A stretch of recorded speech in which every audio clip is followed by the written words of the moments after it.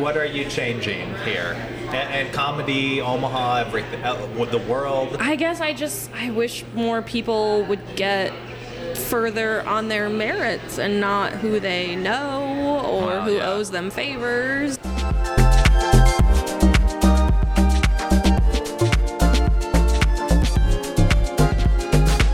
I'm in the Sydney with Sichta, wonderful stand-up comedian. What's your next steps as far as this year, 2024? At the end of the year, Cole, tell me, we're hanging out New Year's Eve 25.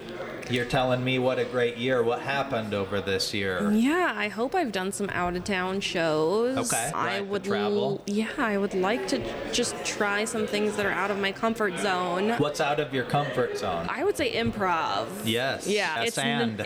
Yes, and. It is not my cup of tea at all, but have you done any classes or any? I have not, but I know the Backline has classes, and I feel like it can only help me as far as like crowd work and being able to. Every comic should take acting classes. Yeah. Every comic should take acting classes. Yeah, because that is definitely, I do have weaknesses. I can write, I can deliver a joke. I haven't seen or heard of that. But How dare you? I'm like, my whole life is like the George Costanza jerk store episode of Seinfeld. I'm bad at comebacks and thinking on my feet, and crowd work is not my strong suit. I would like to work on that for sure. I used to just go hide under the stool. I'm like, is this doing anything for you? When people say stuff, I'm like, yeah, totally. Oh, I know. I used to do a character, bad crowd work guy, that would just, and usually, honestly, that would like lower the expectations, and then I could actually kill with that. That's a Why good am idea. I not doing that? Yeah, that's actually a good idea. Let's start the show right? over. Yeah. That's great. Did you grow up here?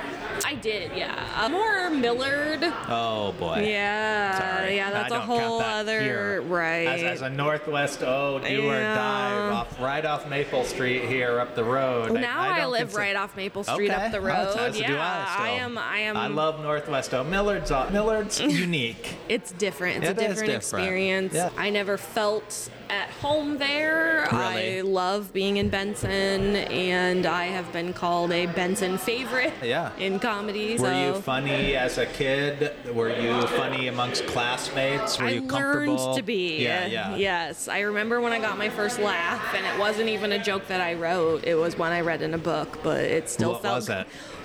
It was that the word diorama sounds like a disease that a male sheep would have. And I made someone fall off their chair laughing. That's pretty good. Yeah, I didn't write it though. It was from Amber Brown is Not a Crayon. Okay. Yeah. We'll credit her with that. And then, have you lived in Omaha your whole life? More or less, yeah. I did a stint in North Platte. Okay. Easy. Don't recommend living there. It's fun to visit sometimes. Right, but tourist mecca. Yeah, they don't have a Target. No, they don't really have restaurants. Well, they have a Target. It's on a deer. Yeah. You have to go to Kearney if you want. Yeah, I know. Target. I lived in Hastings and talked about the crazy snow they had there. They shut down the interstate. They cut the plows. Yeah. And in haste, I was like, who has this kind of power? What kind of dictator has gone mad? I got really full of myself. I was trying to drive back from Omaha to North Platte, and they had closed the interstate because of the blizzard. And I was like, I've driven in snow before. I can make it home on the highways. And I ended up getting stuck in the sand hills in the middle of nowhere with just nothing around, no lights. And they were hesitant to even come pull me out. They were like, we've got a lot of other emergencies, so I thought I was just going to die out there. Yeah. Did you know a lot about the comedy scene before, or were you coming in just purely as audience? Or I really didn't know a lot about the scene prior to starting doing open mics myself, and then even then I felt like it took a while to break in and really meet people. And right, how hard is it? So put yourself in the shoes of someone listening to this that's thinking about doing it. And we had someone tonight, a unique performer. I think the person's name, was it JJ? JJ, yes. JJ is well known at the Sydney, so they have that going for them. But as far as comedy, no, I don't think they've ever gotten up and done a set before. And how, to the person out there who may hear this, who may think about this, how easy, difficult is it to just take that leap? I think it's pretty supportive here. It is, yeah.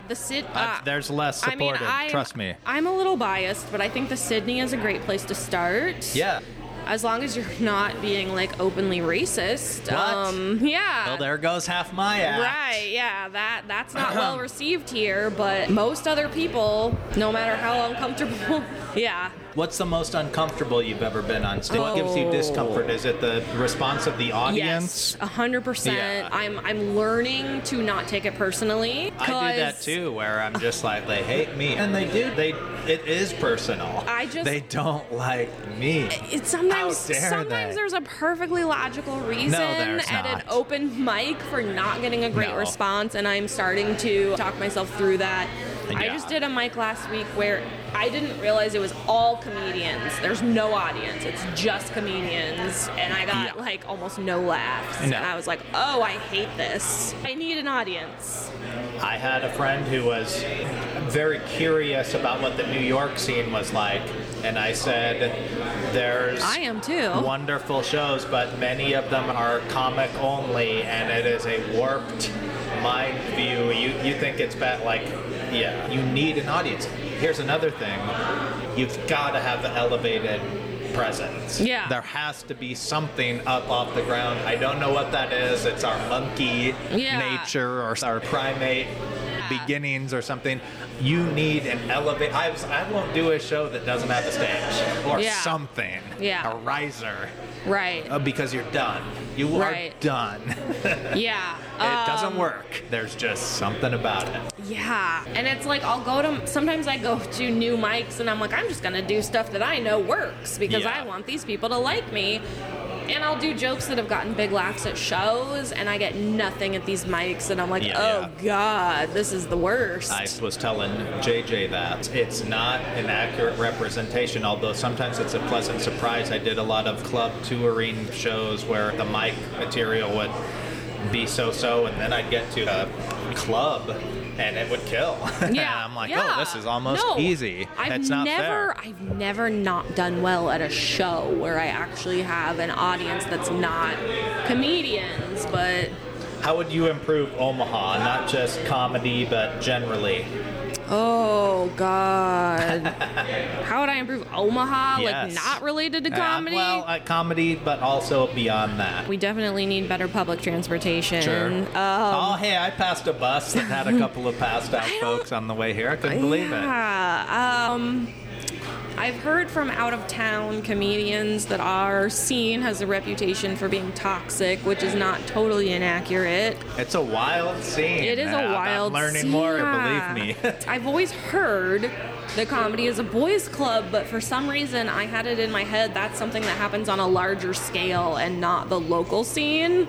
The world is a boys' club. Yeah, you are not wrong. What makes you laugh? Relatable comedy that's delivered well. I feel like delivery is such a big part of it. Yeah. Yeah. So you enjoy going to see a show in addition to performing on it? Yeah. No, I love comedy. I will always, even if I'm not on a show, I will go watch a show. Yeah. So Cole Sichta, part 2. Okay. Excellent. Thank you very much. Appreciate it. Hope you have a wonderful rest of the year. Thanks for being here, Cole. Thank you. All right. Goodbye.